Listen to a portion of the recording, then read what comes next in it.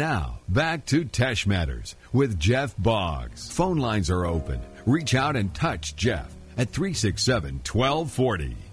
And we are back 32 minutes after 11 o'clock, our Mellow Joy Coffee time, as we welcome back to the show Richard Hebert, Hebert's Garden Center. How you doing, sir? Jeff, I'm doing very well. The heat is on, though, huh? No doubt about it. Holy cow. People better be watering for the next week or so. That's for sure. Someone came in the store yesterday and was mentioning that she's having trouble with vinca. Vinca loves it hot and dry, right? That's a flower that loves it hot and dry. She said, "Man, I'm still losing them. They're young plants, so I guess it's just too hot." And I said, "No, believe it or not, at this point you cannot overwater even vinca. Vinca, but a young plant, pretty much everything that's newly planted or in a container will have to be watered every day." And that's true whether it be raised beds, whether it be a container. Now, in the ground, a little bit different. It kind of depends, but because the ground will hold more moisture. So, advantage ground right now when it's this dry. But you know what's going to happen, Jeff. When it starts to rain, it's not going to stop, and then it's going to be a huge advantage to the containers because they won't just hold water and rot. So right now, whether it be a flower or a vegetable, it's going to take everyday watering to be successful. They really will struggle otherwise. You got to try to mulch the containers or the raised bed because that'll help you hold moisture, keep the soil temperature down. And ideally, you want to water in the mornings. Now, that's an ideal scenario. People say, "Oh, you can't water in the middle of the day because it's going to scald." That's not true. You can water anytime you want, but it is better in the mornings because it'll get through the toughest part of the day and it's going to retain more of that moisture as opposed to watering at high noon, for example, where the water is just going to be, half of it's going to be evaporating. I've been watering in the later afternoon once they're under shade.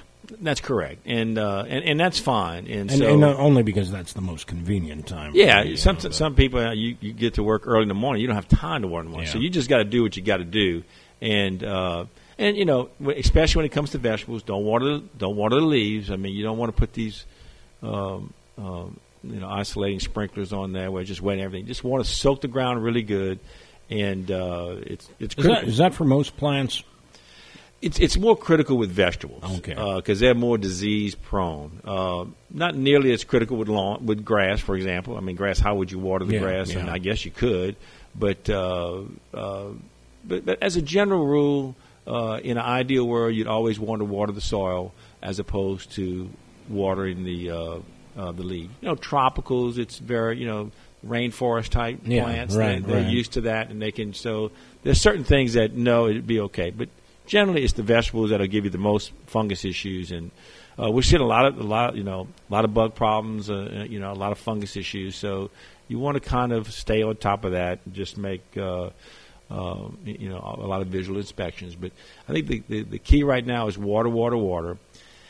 If you're going to fertilize, you're going to have to water. I'm not recommending people coming in saying, I want to water, I want to fertilize my citrus, I want to fertilize my lawn, I want to fertilize my trees. And we're saying no, it's not worth the risk. In other words, if you put a lot of fertilizer out there and you just can't keep it wet enough, you'll do more harm than good. Just wait till we get a decent amount of rain and put it down. You got all summer to do it, and it's just not going to.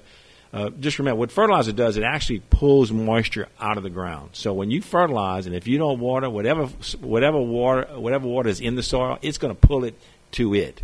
Mm-hmm. And so what little moisture you have, it's going to pull it out of the soil, and there goes your issue. So if you fertilize and you just water a little bit, you say, but in your mind you think it's a lot, then it's going to pull that little moisture you put out, it's going to pull it away from the roots.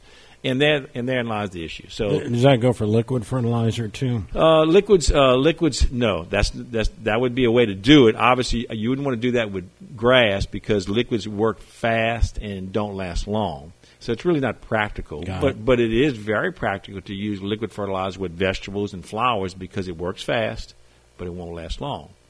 You still want to use it in combination with dry granules, but you could. You could use liquid fertilizers now when it comes to certain plants. Usually it's going to be flowers and vegetables, okay, and that would work fine as a good supplement. So just kind of keep that in mind. But today I want to talk a little bit about About crepe myrtles. All the, for the listeners who don't know, the crepe myrtles are the tree you see the most of, and there's a reason for that. You see the most of. They're blooming all over town right now. Downtown New Iberia is lined with a lot of pinkish to reddish crepe myrtles. A lot of petals, too, on the floor, on the ground. That's true. Yeah. They can be messy, and that's a good point. That is a location. A bad location for crepe myrtles is around a swimming pool because they're constantly dropping stuff, especially this time of year when it gets some rain and all the petals fall.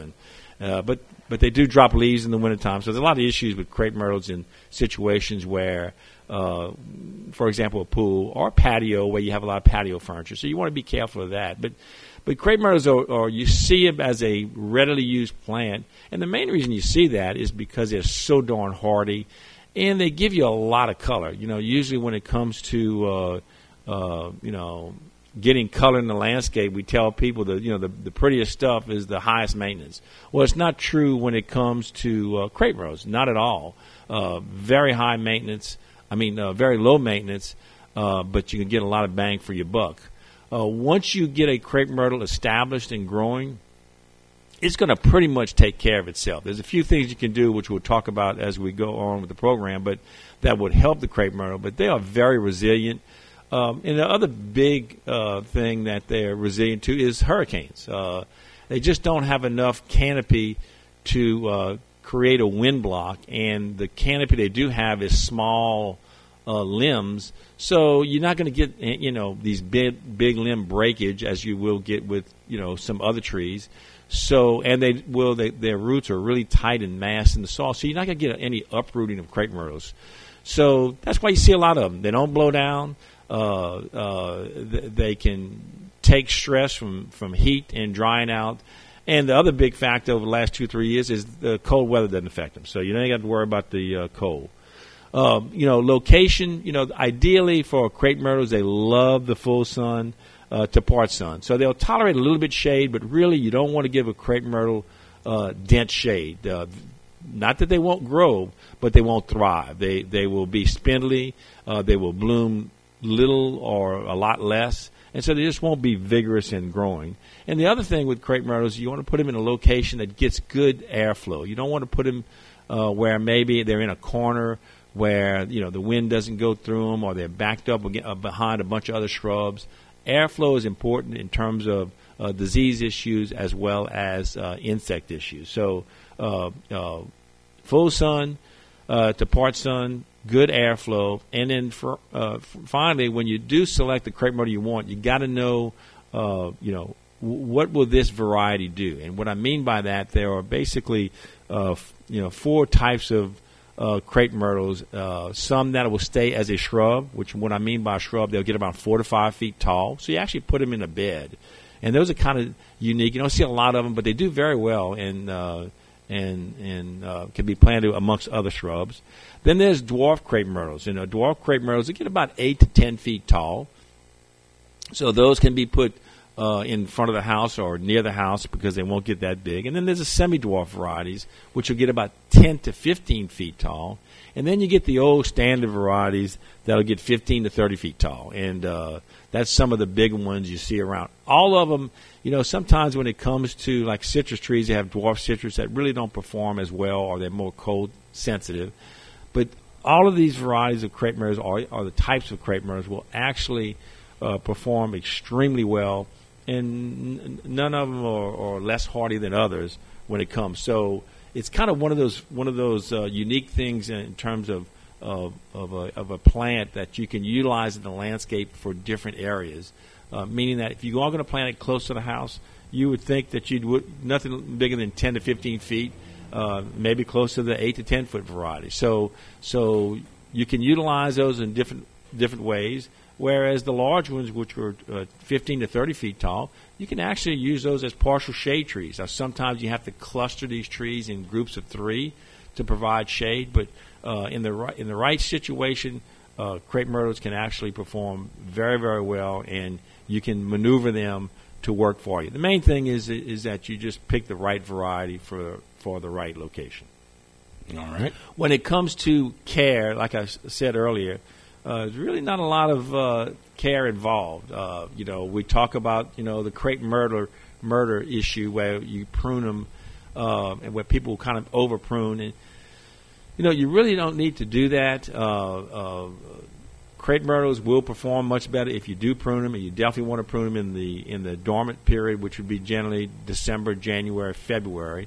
You don't want to do a lot of pruning once they start to sprout, because that will either eliminate or reduce blooming big time. But you don't need to cut them down to the nub. You can actually go ahead.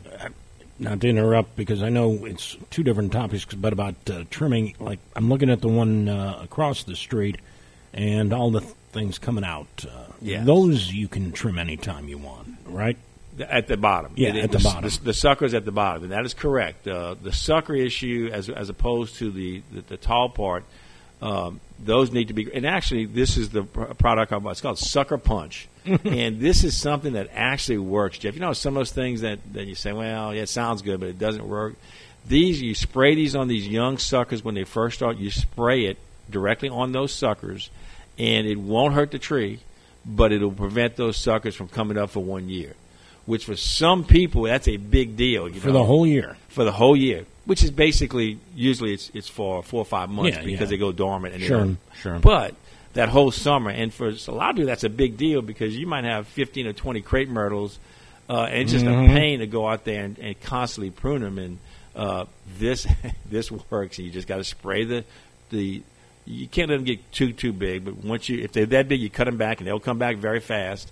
And when they get about 12, 18 inches tall with leaves, you spray it on there, and boom, you're done for the summer. Is there any way to, say, transplant those suckers? You do other? Yeah, you could actually cuttings, but it would be better actually to take the cuttings off of the upper part. So these are actually coming from the trunk itself. So you couldn't dig them out. You'd have to cut them and take cuttings.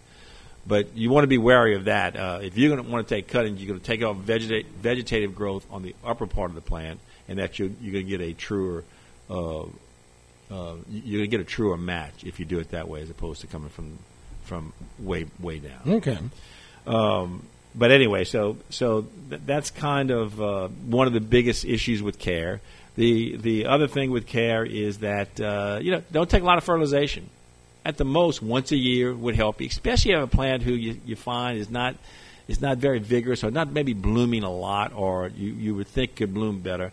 Once a year in the spring, March, April, it would be a great time to go ahead and fertilize it. Pruning correctly would help.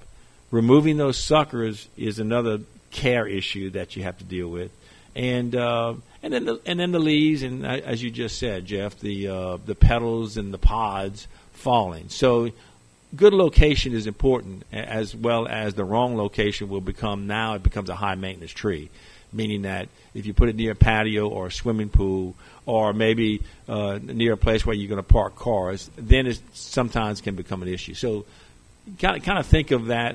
It does drop a lot of things, but you know what? If it's in the middle of the yard or from a distance, or even near the house, it's not that big of a deal in terms of maintenance. We had a problem on. Remember not the original location, but at least when I got to town, when we were on East Across Main, from the hospital, yeah. We had those beautiful crepe myrtles lined in front of the building, but those petals would fall on that concrete or stone walkway, and that became slippery if it was wet. That's right, absolutely. They'll kind of mildew or mold, and exactly right. And that, so that's kind of the issue. So it's really not the tree's problem. It's more of the selection of the right plant for the right location. But if you put this in the right spot, it's usually a grassy area or an area that you're viewing from a distance that you don't have anything that you need to maintain. It really is a hardy plant that gives you a lot of color. And I know we've talked about it before, but I love the way the bark looks, or the lack of bark. Absolutely, and that's one of the the aesthetic features of the crepe myrtle is the bark becomes scaly. Some are better than others. Scaly, and it does as it matures and becomes older. That bark is unique, and a lot of people, there's multi-trunk crepe myrtles. Usually, it's like 3 trunks. Or there's standard crepe myrtles, which are single trunk. By nature, they'll be multi-trunk, but you can purchase them in a single trunk, and those can also be very, very, very pretty. Just the looks, the aesthetic looks of the plant itself, and by proper pruning and keeping those the trunks clean of spindly wood. If you do that, a crepe myrtle can look very, very pretty in the wintertime. And that gets back to your comment about the scaly bark.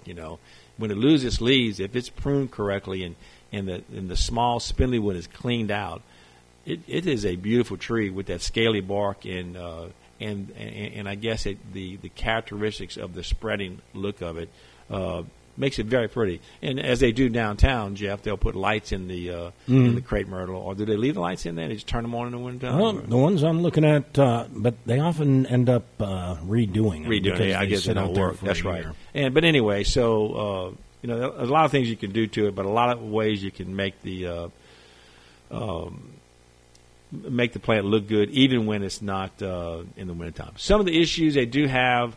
And some of this can be variety, but powdery mildew is one that we can see a lot of. We're not going to probably see a lot of it right now because it's not moist enough, but powdery mildew, the leaves will turn white and like a little powder on them.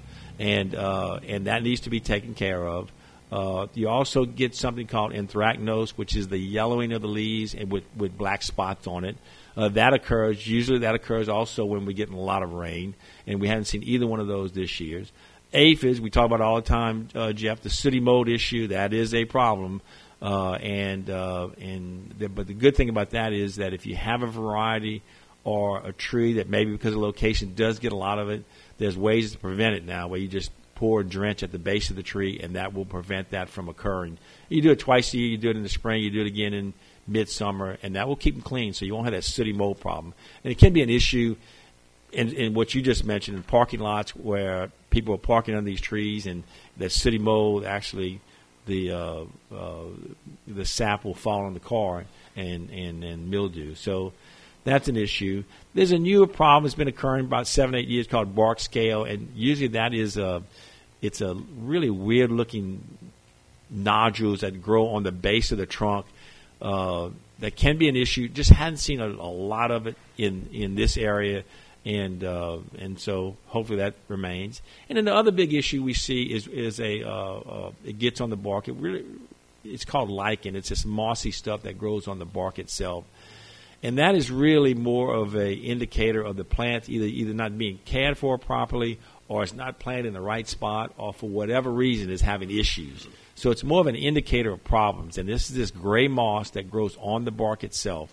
And so you can spray the moss, but really the solution is to fertilize it and to eliminate any issues that may be causing problems. I mean, it could be a lot of things. It could be that it stays way too wet, and so a lot of issues that could cause that, but pretty much that's what it is. When it comes to colors of crepe myrtles, Jeff, there's a wide variety of colors in all of those segments, whether it be miniatures, semi-dwarf, dwarf, and big ones. Whites, pinks, lavender, purple, multicolored. So a lot of people say, well, I'm not going to plant this because I don't like the colors, but with crepe myrtles that should not be an issue because simply they give you a wide bloom. The biggest issue people come in is they say that the crepe myrtle is not blooming. And you say, well, what caused the problem? First of all, we look for light. How much sunlight they're getting? Are they getting a lot of shade? And that's the first thing. Competition from other trees or plants. If it's planted near a bunch of shrubs or they have a big line of trees behind it, and they say, well, it's good. It's getting a good 8-10 hours of sun. That's fine, but also it's probably getting a lot of competition from the roots at the soil. So competition can cause that plant not to bloom properly, and which means you'd have to fertilize it more and water it in periods of stress. So all that plays a factor. And remember, too, when it comes to issues, a lot of times the issues that occur this summer will affect the blooming for next year. Not that it won't affect this year, too, but if a plant loses its leaves or doesn't have many leaves or the leaves aren't healthy this summer, that's going to affect next year's blooming. So you got to keep all that in mind, too. Varieties. Certain varieties do better than others. Certain varieties are more susceptible to fungus issues or sooty mold issues than others. So, and and then lack of fertilization. Even though crepe myrtles pretty much like you're seeing out here, Jeff. These crepe myrtles are pretty much surviving on their own. I don't see anybody going out there and fertilizing those things. Yeah, there is some maintenance around them, but I don't know what that maintenance might be. And obviously, they haven't worried about those suckers out there in particular. But one thing I was wondering too. I've been in town almost 22 years. These predate me. What is their lifespan like? And obviously, they don't get much bigger than what we're looking at right now. Well, I'll tell you, Jeff, this was done in the early 70s. So is that 50? Could they be that old? Yeah, that's 50-something years. Oh, absolutely. And very, very hardy. And because I think many of these trees were planted at the time. Now, some other type trees were replaced, but I bet you very few of the crepe myrtles were replaced. And so, yeah, they can. They can do extraordinarily well. And again, it's part of the issue. A lot of plants will last a long time, except that there are certain factors that knock them out, whether it be cold, whether it be the hurricanes come through and just break it apart, and people just dig it out. And crepe myrtles just don't have, and that's two big factors when it comes to trees, hurricanes and cold temperatures. Other issues would be fungus, but usually the ones that do well down here can handle the fungus issues, and that's why if you don't see them, you don't see them. But it's very, very resilient, and it just has to be taken care of intermittently. But not the biggest issue I've always seen with crepe myrtles, Jeff, is they put the plant in the wrong location. And if you put a plant near a swimming pool, you're going to hate crepe myrtles because it will eat you alive. And so, you just got to be aware of that. They are a somewhat messy tree in terms of what they drop. But they are a resilient tree in terms of they don't need any maintenance or care in between years. I would imagine too, not just near the pool, but you think about where the wind is prevailing from during the time of year they're likely to drop. Too. Absolutely. Got a caller on the line, I believe. Let's see if it's a question or comment for Richard. Hi, you're in the air. Yes, I've got a question actually. Richard, I've got some plants in the 5-gallon buckets. I did some squash also, like the zucchini squash. Now, it has been dry in my area. I haven't been getting a lot of rain. But I've got some leaves on my zucchini squash that are now flowering. They've got these little light-colored, beige-looking spots that are developing on some of the leaves. Mm-hmm. Any idea what's going on? I know sometimes you just some people say, oh, it's water on the leaves, but we haven't been getting any rain. And I've been raining them, but I rained it at the base of the plant and not over the leaves. Okay. So remember this, even though we're not getting any rain and maybe you're not wetting the leaves, it's still very humid. So we're still going to get fungus issues, and that is definitely it. So what you want to do, though, on a big plant like that, a lot of times, I don't know, a squash have big leaves and they're very clustered. If you put the plants close together, they'll kind of shade each other, so that could be an issue. But as soon as you see those spots, break those plant leaves off. You can spray with a fungicide. That'll help you. But a lot of times you're just going to get on a few leaves, and if you could get it off of there quick enough, a lot of times it won't need the problem. But that's what it is. And so you just want to break them off if you can. And then really, if you'd spray, that would help you too. Okay, I'll do that. I appreciate it. Appreciate the call. 367-1240. We've still got a minute or two. Yeah, a squash is it's really big foliage. It makes a big bush. And so if you look at what's recommended on squash plants, I know he had his in buckets, so probably not an issue, but they recommend 3 feet apart, which is a pretty substantial distance, as opposed to a cucumber, which is 12 inches. And that's because this bush gets really big and has a lot of leaves on it. So when people start to instead of 3 feet, they'll drop a seed every foot. They get a lot of leaves clustered together, and it causes problems. And it's usually fungus problems that they just can't. Those leaves don't dry out, even though you're not wetting, Jeff. It's humid, right? Mm-hmm. And that humidity will cause issue. And the one he described is classic with squash. And if it's not too bad, breaking leaves off will certainly help it. And but it's very common in South Louisiana because of the humidity levels. Gotcha. Anything else you want to cover today? I think that's it, Jeff. Other than you can still replant. We'll start with our heat-tolerant tomatoes, I think, next week. Plenty of time for that. We got about 4 or 6 weeks to plant those. But you can still plant squash seed. You can still plant cucumber seed directly in the ground, and you can get actually 2 more crops in there. The crop you plant now may not be as productive as your first crop, but they will produce. And then you can plant another one, toward the end of August, September. Direct seed. You don't have to plant these, and how in the spring we're planting seeds in pots and growing it. This is direct in the ground, and they will grow like a weed right now. Okay. You mentioned tomatoes. Are those what we refer to as fall tomatoes? Exactly. You harvest in the fall. You don't plant exactly. in the fall. That's a good. We'll talk about it as time goes on, but that's one that you want to plant really in the heat of summer. We'll plant from, generally the rule would be from the middle, after 4th of July to the middle of August. You want to plant them then because they can take the heat and grow and thrive if you keep them wet. So they will thrive. The critical part is that the flowers will set fruit when it's really hot. And so if you get them in the ground in mid-July to mid-August, in that time frame, they will grow by temperatures. When temperatures start to get milder, not cooler, just milder, they will start setting, and you will produce. We had people produce last year till that hard cold in December and did extremely well. Gotcha. Anything else? That's it, Jeff. All right. Richard, always a pleasure. We'll look forward to the next time, and open 6 days a week 6 right days now? a week, yes.